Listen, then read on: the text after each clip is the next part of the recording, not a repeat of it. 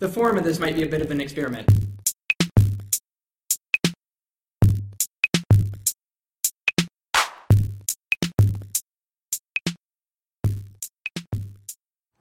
So first off, congrats, you guys have arrived.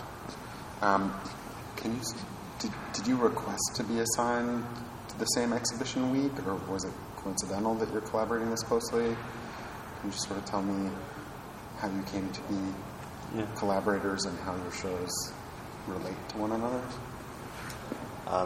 So we did request to be on the same week.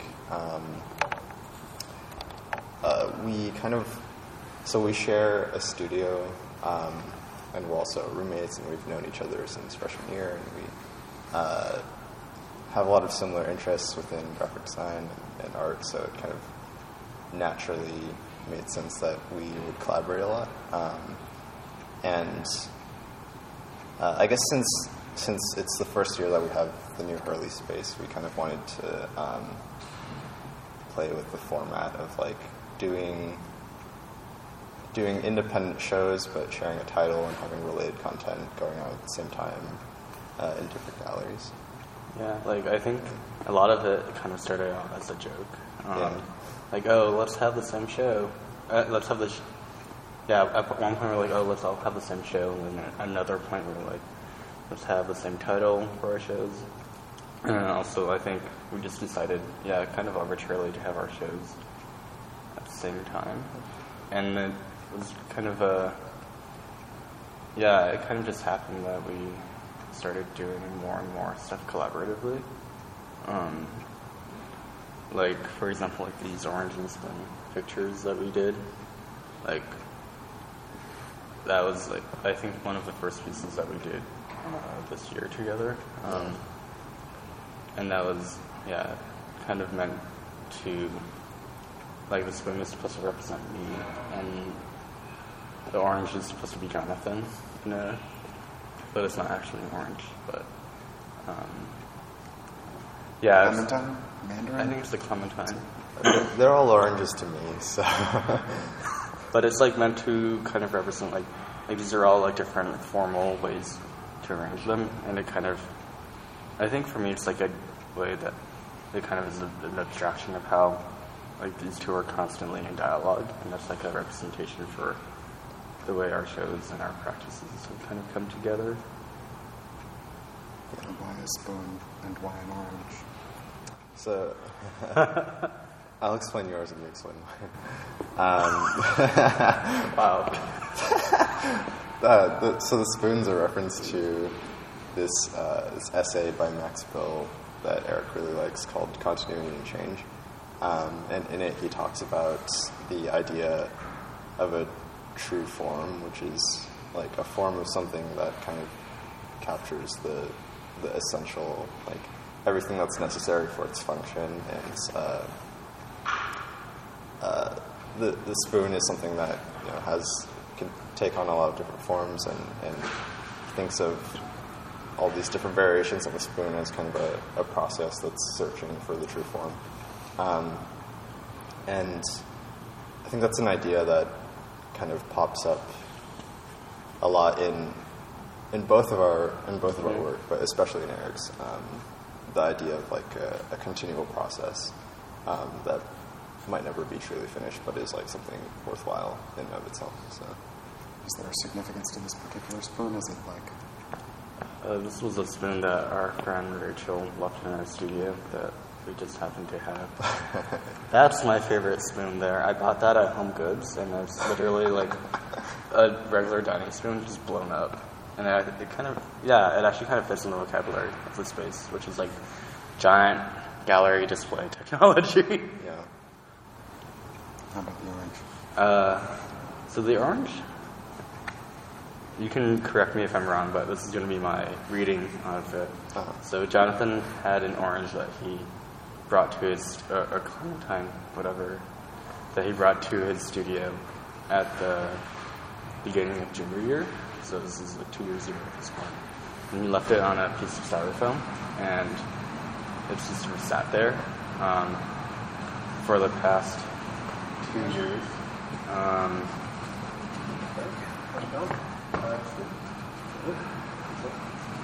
I'm doing something else. Oh, okay. You gonna be around for a while? Yeah, I'll be around. Okay. Excuse me. Yeah, so the orange clementine sort of just sat on the styrofoam, and it over time kind of shriveled up and decayed, but sort of remained like recognizably in orange. And I think what's interesting about that is it kind of ties a lot into Jonathan's own interests as well. So I think one of the things that he's interested in is the general idea of identity and representation over a period of time and in different spaces. And I think that the fact that we kind of don't care about whether it's an orange or a clementine or a tangerine, or it's just like a citrus fruit, is interesting because it kind of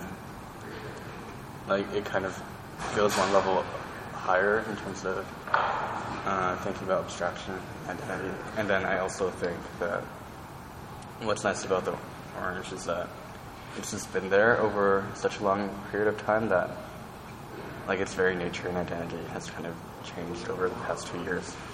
And then there's also just the fact that it's kind of his thing and his mascot. I don't know.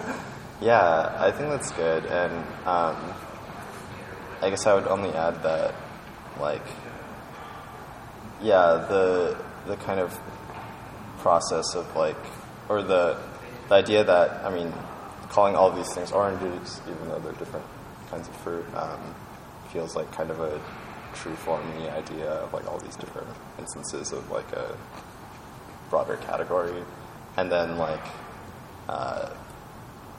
identity. So identity thought of as like a process, and then like true form thought of as like a search for identity as well. So there's like reading each other's work through each other's things is kind of a fun. How has that process or that collaboration impacted or shaped your identity as an artist? I hope it hasn't shriveled up and decayed. Like, how would you describe? Because there's something like the fact that your work is in conversation with one another, and it's a little self-effacing to share so much. It's just like very generous. How do you feel like that's maybe changed your sense of yourself as an artist? Yeah, I mean, collaboration as a way of working has always just been something that's important to me because it's just more interesting that way. I think like maybe it comes from a place of not being so interested in myself. Like I already know what I know, but being interested in other people and kind of the process of coming up with something collaboratively that's like better than what each individual would have been capable of. And I think for me, it's definitely influenced a lot of the way I think about like ideas in design, because I guess a lot of the way that I work through and like deal with ideas is by talking with other people about them, and so it's been pretty important for me to have Eric as a sounding board, and hopefully vice versa. Yeah, I think pretty early on I realized how oftentimes conversations are one of the best ways to be more productive in one's artistic practice. So when I mean productive, I kind of mean sort of you go in with one set of ideas and you come out with another set of ideas about the same topic. I think that's something that has become more and more obvious this year as we've spent a lot of time talking.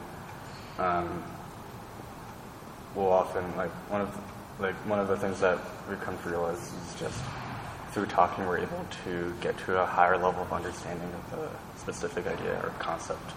And I think that's been really great, especially when talking about work. That's been super productive. And that's actually sort of like what we've been doing with Interface Surface, which is like our podcast. And it kind of like, in one way, it's sort of just like this anti-podcast where we force the listener to listen to us talking about things we have no context about, but in another way, it's a way for us to kind of set a time every week or so to talk for an hour-ish, and then there's no real agenda to what we're talking about, but we kind of start with a topic, and usually, most often it ends up somewhere much more productive or enlightening. And I'd also just add that I think specifically having Jonathan as a studio mate, it's definitely made me more conscious about the societal impact of the work I do in design. I think he's definitely much more focused on all of that area. Like, I don't want to say like social good, but I'm gonna say like just like societal impact. Like one of his big interests is like biases in machine learning. So it's like a really interesting, and just like biases in algorithms and data science. I think that's something that comes across strongly in his show, and it's like that combined with online identity. But that's made me a lot more conscious of that entire, like, it's always been something that I've kind of known about, but it's not really something that was really under consideration for me either. Thanks, sir. Can you elaborate on that a little bit? Sure, yeah. You mean my interest in, I guess, like the social aspects of technology. Well, it's something that I've been thinking about a lot, and I think a lot of people have since the 2016 election. I think that was a catalyst for a lot of people to start thinking about how technology and media have, like, by virtue of their ingrainedness in people's daily lives, have an effect, and then through that line of thinking, how the people who design technology have this responsibility to kind of consider, more cases of how their work is going to be used in the world. I've been taking classes and reading a lot about what Eric mentioned, like bias in machine learning, which is like, so I guess by machine learning I mean like predictive algorithms that are being used in a bunch of settings like criminal justice or hiring or healthcare and things like that. Yeah, exactly. So you heard about the controversy with, and so a lot of that. Eric Meyer and Design for Real Life. You come across that book? I haven't. Yeah. It's a good one. Oh yeah, I'll definitely check Sarah it out. Walker Vetcher and Eric Meyer. Uh-huh. It's about a lot of cases like that. Cool. Yeah. Interesting. Yeah. Obviously, we're here in this space, surrounded. This work. Like, can you tell me about? I'm going to go photograph the Lucas as well, but how does your work engage with some of those problems and challenges? Yeah. I think indirectly, but very presently. Like, I have my other life in like academic research, but through my visual arts work, at least, I think the idea of like the designer's like hand in setting up a system of rules or constraints that then kind of influences how the rest of like a process unfolds downstream in kind of like really formative ways.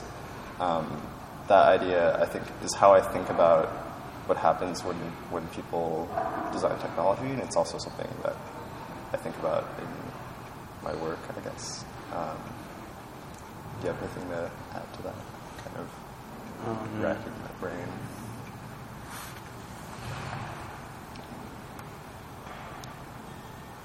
I think what is nice about the visual arts program, so we're both also computer science majors, but I think what's nice about the visual arts program is that it's sort of given us a tool set to engage more critically with the world around us. I think there's this kind of issue with the technology scene, and even with like people and some students in this CS program to be very sort of tech happy and sort of ignorant of issues. And I mean, just recently, like this past semester, the CS department has started offering like ethics classes, but I feel as though one of the things that sort of having visual arts practice has allowed us to do is to engage more critically a bit earlier on, and also in like a broader variety of formats. So like it could be about technology or identity, but like the actual medium that engages with it doesn't have to. And I think that's what's really great about the program, but also like what comes through really well in Jonathan's work is that, like, in fact, a lot of the work that he's done that engages with this idea is presented on paper. I think that's kind of interesting. I don't really know what to make of it, but I think that's kind of interesting to point out. Kind of transplanting things from like the online to the offline media. I also want to build off of that. I think a great thing about the visual arts program's like framework is that as someone who has the ability to like design things and build things, it kind of gives you this platform to like have a point of view about how you think the world should be, and then like make things that kind of express that point of view, and communicates it to other people. And I think that's like a really powerful thing. Yeah. How do you see, I know you just completed your show, so I hope this isn't an unfair question, but how do you envision yourselves sustaining your practice as visual artists in the future? Well, I mean, I guess my entire show is like has been basically me trying to understand how graphic design is dealt with at Princeton and in the visual arts program, and how that kind of influences or sets up a model for a type of practice that is both half artistic and half like graphic design in production, like traditional, like designing books, posters, etc. And I think that's kind of something that I'm hoping to do after graduation. So, like, being in a smallish studio, probably in New York at this point,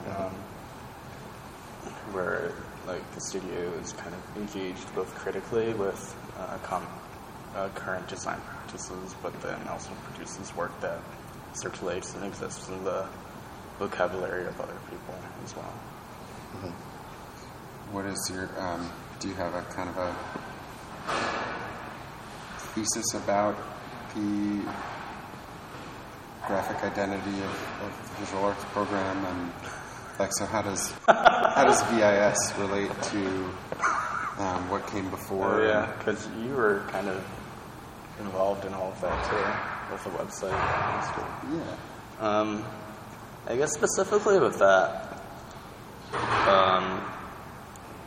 well, actually, the whole reason why we have a Viz logo to begin with is because I needed to design a favicon for the website. Like, that's actually the whole reason. It's like, I don't want, like, that default, like, browser icon. So it's like, okay, I'm going to design something for that. And that's where I came up with this. But the idea is that, like, I wanted something to be sort of plain and simple, like, because I think the program's work speaks for itself. And there's also the fact that it's like I don't want to assign any sort of crazy overarching identity to the program. And what I liked about Viz itself is just like it's become kind of one of those like terms that everybody in the program knows and kind of uses it to speak about the program. It's like how like 185 is just 185 and not like 185 Nassau Street or anything else. I think that was that, and then in my head I just always had the idea that it would be some serif font, and then it ended up just being Times Italic, which is pretty funny too. Yeah, I didn't know that Favicon story. I love how it started online and then kind of transplanted itself onto all the posters. What was the question? Like after graduation. Yeah, a couple questions that got remembered in there.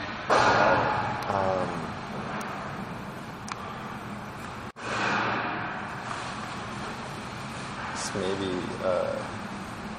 could also talk about that a bit, but that's, I don't know if you want to do. Oh, that's true. Yeah. So I also did this thing called, what did I even call it? The Princeton VAT booklet.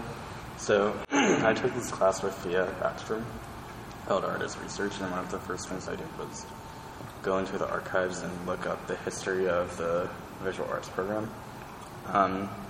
And it's actually kind of like an interesting history because it reveals like this constant push and pull between the program and the university, sort of like recognizing the fact that it's a program in the first place to like becoming a program in and of itself, to like losing like it used to be both in 185 and also I think 165 Nassau Street, and then they lost 165 because the university wanted to sell it or to turn it into developable property because it was more cost beneficial for them to use that for commercial space.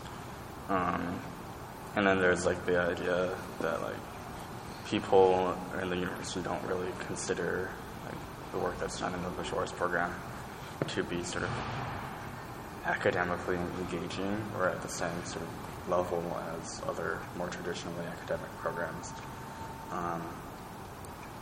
And then on top of that, there's like the relationship between graphic design and the visual arts, which people often call like applied art graphic design.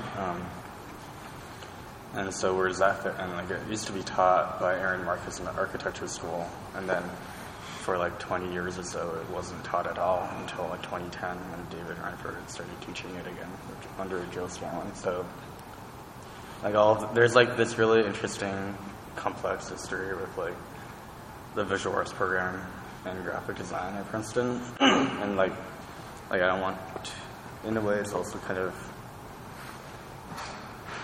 a good timing for that now with like the opening of this building, right, where there's like the whole political thing of Biz being in 185 and all the other buildings, all the other departments moving to here. Except for writing. Yeah, and the writing staying there. But yeah. So how does I mean, does your show, the fact that your show shares a title and your work is in conversation, it kind of feels like you've created a bit of a bridge between this gallery and the Lucas. Do you, like, what are your thoughts on that? Like, is it good to be in 185 and stretch out? Is it strange to have this new, has the center of gravity of the arts on campus shifted in a way that is detrimental to the visual arts? Big question. Yeah. We have a lot of thoughts about the arts on campus. But no, I mean, I think it's the unique situation of like having this gallery available, I think, is like, there's a lot to play with there. I'm just totally speaking for you, and you can disagree, but I really love that like you stuck the Viz flag very prominently in this gallery. Like, it's like we're on the moon right now. And, like, you know, I think there's that sense of like,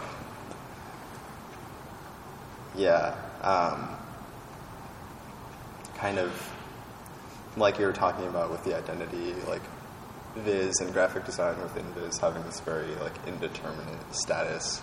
Like you touched on all the things that I was hoping you would talk about, which like, you know, graphic design, it's not really part of architecture. It's kind of like its own thing within Viz, and then Viz is like didn't follow the rest into the new building. It's kind of part of art and archaeology, but it's like also not. So all of these kind of indeterminacies of identity are, I think, give a lot of context to the two gallery spaces. Yeah, and I guess I like the fact that our shows are like, once you see Jonathan's show, you'll kind of understand like just how they're in conversation with each other. But I mean, the basic elements are that he has both. He has the orange picture back there and the spoon picture there in his show, as well as like the same vinyl WTF with his name instead of mine. Which, like, there's also this idea that he's stealing my show in a way, and rebranding like some of the work in here is his, but like obviously like these are collaborative pieces. But I also really like in coming up with the show, we really wanted them to be in conversation with each other, just because it is kind of like representative of the meaningful dialogues we've had. One of my favorite pictures that I've taken in this space is of I think I've shown you this, Jonathan, but it's of the Viz flag, of the WTF flag, from the forum down below. So it looks like that. And it's just kind of great to have it. Yeah, it's like WTF, parts of custom. But it's also just like peeking through into the forum below. So why WTF? What's true form? I mean, a variety of reasons. I think some of the things that we've talked about are like the humor in getting WTF to circulate through official university communications channels. Thank you.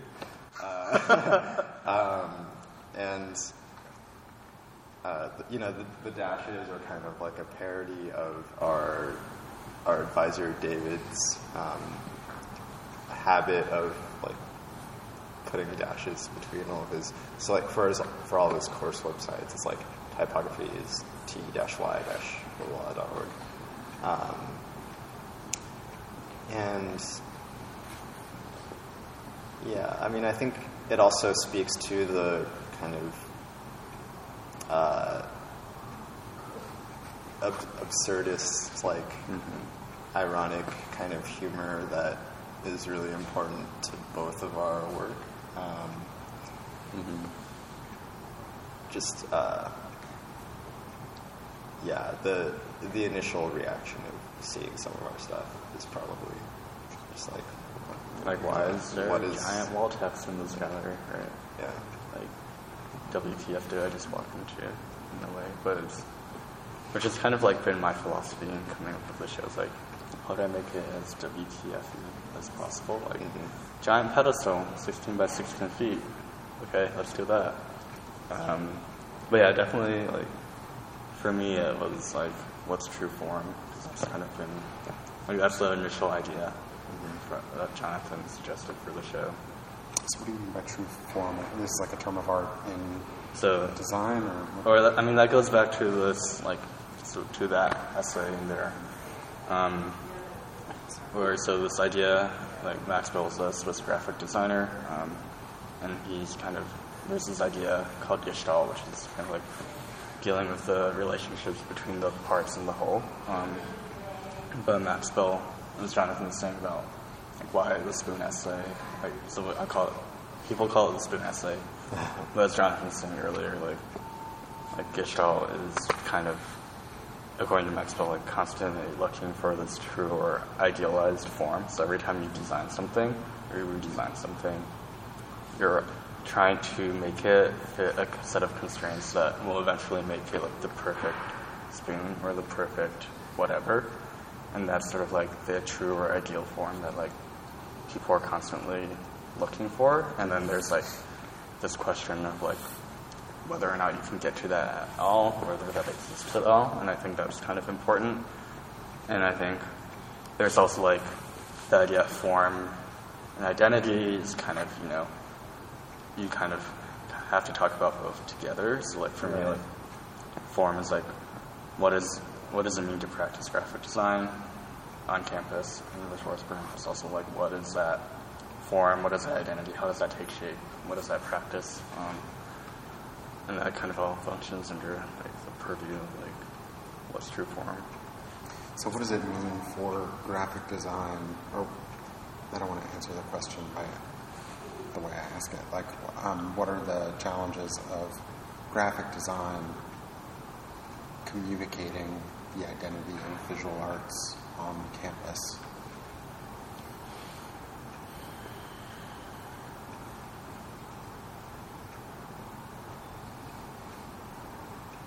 Well, I think there's like two things kind of that I've been dealing with. One is the idea that what we've talked about already is like the idea of practicing graphic design in the visual arts program, because it is, as Jonathan pointed out, a bit more separate from some of the other more traditional mediums, and it's like and how people perceive it when you tell them that you're a graphic designer. Although at the end of the day, it really isn't that much different than anything else, right? Like we work in photography or sculpture or prints and whatever. It's like similar, like videos. Like it's not very different. Sculpture, like not very different than other disciplines. I think this is a challenge of kind of conveying the idea that you're a graphic designer, but then how do you do that without all the baggage that comes with saying you're a graphic designer, which people usually associate with like advertising, branding, sort of more commercial types of approaches. And then so that gets into the whole relationship graphic design has with the way that I guess Jonathan and I practiced it, with the way that it's circulated around campus too, which is like the goal in our practice is to be more critical about the way things look and how things are presented. So remember the show like that was here before, which is like this font was literally made by chopping the serifs off Princeton Monticello, right, which is like totally like a dumb, like absurd title for a show, and like the poster that went with it was also absurd, insane. But that was sort of, in a way, I feel like that poster does a good job of representing the approach that I would like to take with the visual arts program, like compared to some of the other more traditional posters that we see around campus that are just like, here's an event, here's free food, here's etc. Yeah, using graphic design as opposed to an image of the visual work. If it's a painting show. I think that's just been my approach to some of the stuff that I've produced. Well, I wouldn't say that's like a hard thing, a hard constraint. Right. Yeah. You brought up some interesting things too about as you say, baggage that comes with when you label something or when you Let's talk about call something a thing, and like the baggage of calling an orange an orange. Yeah, exactly. And I think one of the things that graphic design engages with when it tries to represent the visual arts program is like that burden of connotation. Both of us have kind of struggled with labeling ourselves. Like we've settled on graphic designer for now, but that also doesn't really that has some connotations that don't really apply to us, and also doesn't capture other connotations that we want to express in our work. And I think that's why we both work like as, visual artists, computer scientists, whatever you want to call it.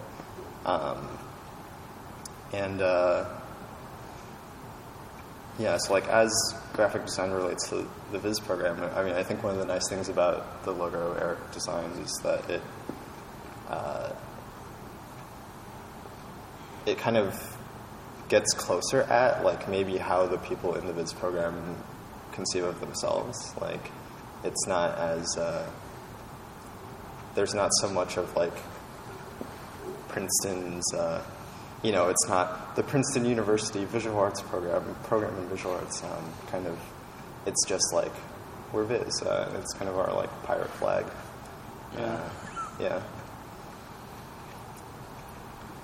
Yeah, and then there's, speaking of like Princeton University, like there's that whole project I did. Right. Like, so like the whole like making a font where you literally chop the serifs off Princeton Monticello, which is like the official university font. Like that's actually like a project that I did, right? Where I printed out all the letters, all the glyphs from Monticello, and then physically cut off all the serifs and made Monte Sans, and then proposed a new logo for Princeton University using that font. Which is both like an sorry. Oh, sorry. I was just going to say, like, I think it's brilliant because it kind of expresses the some kind of feeling that we both have about Princeton as an institution, too. Like, we were talking about this building the other day, right? And how, like, the gallery floor, like, when it gets paint on it from installing, which it did this time and it will again and again, like they have to spend a ton of money to just like redo the floor because it's like some fancy expensive wood that shouldn't really be on the floor of a gallery. And I remember talking to someone saying like opening weekend of this new arts complex, they like walked past some, I don't know, maybe it was like an alumnus or a donor, and they were like, oh, like they're letting the undergrads in, it's ruining the building. And we were just like, what? Like, who do you think this building is for? Or, like, what? I don't know. And I think the kind of disconnect between Princeton proper and, like, the individuals who kind of, are operating within it, is an interesting question of like identity as well. So if this design is a metaphor for a transformation that you think is underway or maybe necessary at Princeton, like what did you call these glyphs? Like what are the serifs? That's baggage? It's cultural, like, elitism baggage. Like, it's pure, like, Princeton used to have an identity that was set in half Baskerville and half Universe. So, like, the actual identity of Princeton was actually, like, pretty contemporary compared to a lot of other universities. And that was designed in, like, 1997 by Bill Gentile. But then in like the early 2000s, the Office of Development basically, it's like this identity is too edgy in a way, or it's too forward thinking. It's not like classy enough. And so in 2007, they commissioned Michael Berry with Pentagram to redo everything again. So that's how we get the current Princeton identity with the seal, the logo. The font, Monticello, like that's all very recent. Like you'd think that having a serif font, like also the history behind Monticello is that it's the first type ever designed by American type foundry back during like the Revolutionary War era. So it's like a really huge colonial like American. It's like an American font, Right. Hamilton's like American musical, but it's really interesting that in 2007, Princeton decided to go away from its like really very forward-thinking font and go for a font of serifs, which is sort of has all that baggage of it being very sort of official, very Ivy League, right? Yeah. And so then, in a way, it's kind of like it's like the serifs are actually what give the institution its sort of power as an institution, and that it sort of stakes its claim as like, this is Princeton, this is like one of the best schools in the country, this is an Ivy League institution. So what happens when you decide to, like, you can think about like emasculate the institution or like chop off its serifs, like what happens then? I mean, it is like it is like an exercise in font making, which I wanted to do, but it also is like you can't get away from it. Also being a commentary on its relationship with the university as a whole. Yeah, and I just want to add, like, I mean, identities are they represent some idea of how the institution sees itself, but they're also aspirational. They represent what the university kind of wants to be. So I think it's very telling that, like, I mean, we're both very partial to the. Tissue. Thanks. I got them good. Yeah, it's really dry. I think we're both partial to that Baskerville Universal logo too, because it kind of mixes the like older style. I don't know what you call it. I mean, like neoclassical font with the like newer, modern looking, and that again, that kind of like indeterminacy and like betweenness of the two is like pretty resonant with us. So You actually still see that around campus today. A lot of buildings, Signage and stuff. yeah, a lot of buildings actually still have the old one, but then there's this really great picture I took in front of Brown, the dorm, a while ago, which is the old logo with the new one. Juxtaposed together. there's two signs. Like, what? And that's Universe? Probably. Because they sometimes pair Monticello with Franklin Gothic. Yeah. I think this is Interesting. Yeah. The Lincoln Universe. Center uses Universe. Like stature, but contemporary, like Oh, the same really? kind of. Yeah. Yeah, I think this is Universe. I would not peg us as being super great at recognizing our fonts. Or just not, but I was curious if your thesis show. I was curious about your show last year. Was it I Am Jonathan Zong by Joe Scanlon? that's right. Yeah. So, what was the punchline of that joke, or like what were you doing?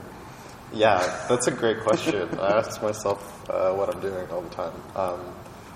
So that project was kind of that was a project with a third collaborator, Drew Wallace, and it was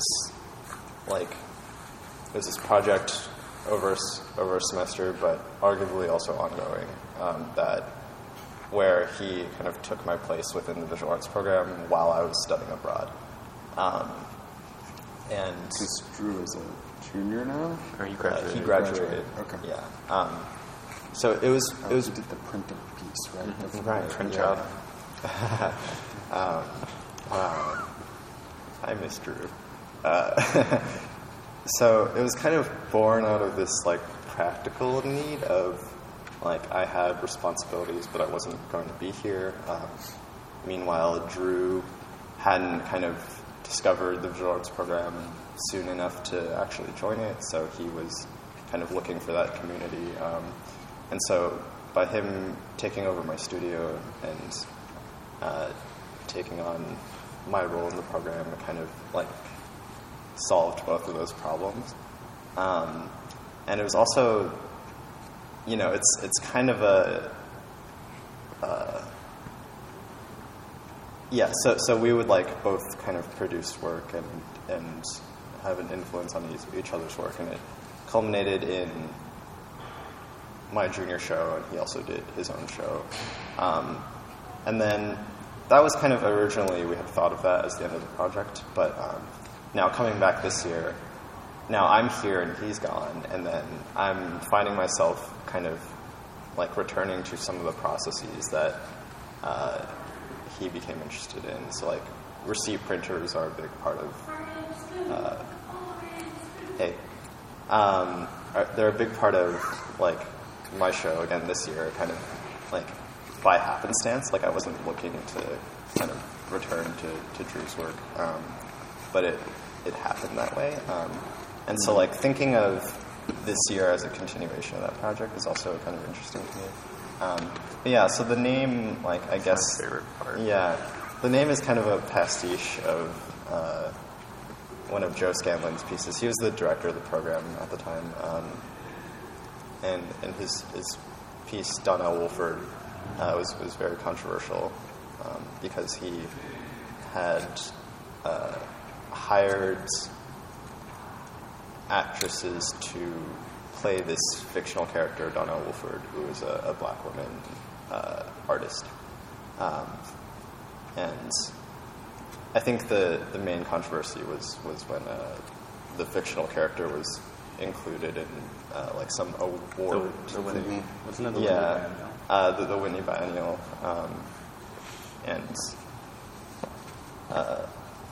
You know, I mean, not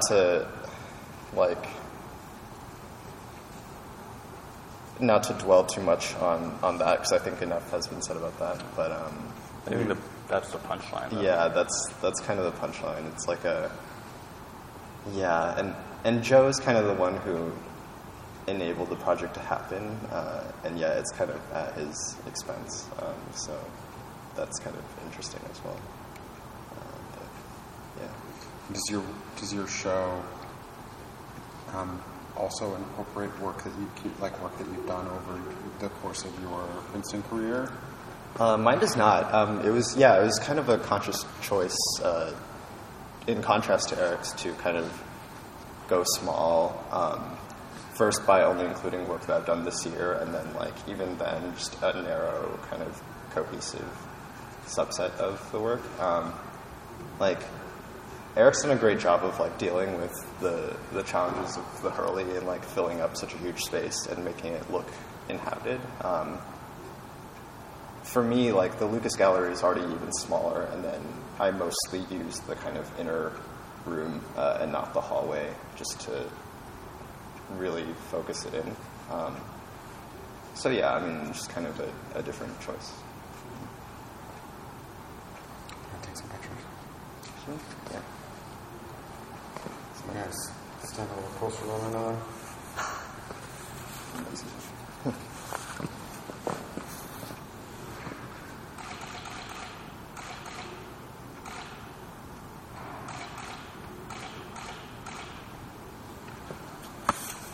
One more.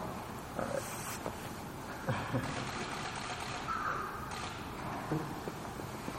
Just the volume. I take 100 pictures Dexter's of one answer. turn. Yeah. Do you have any questions for each other? Or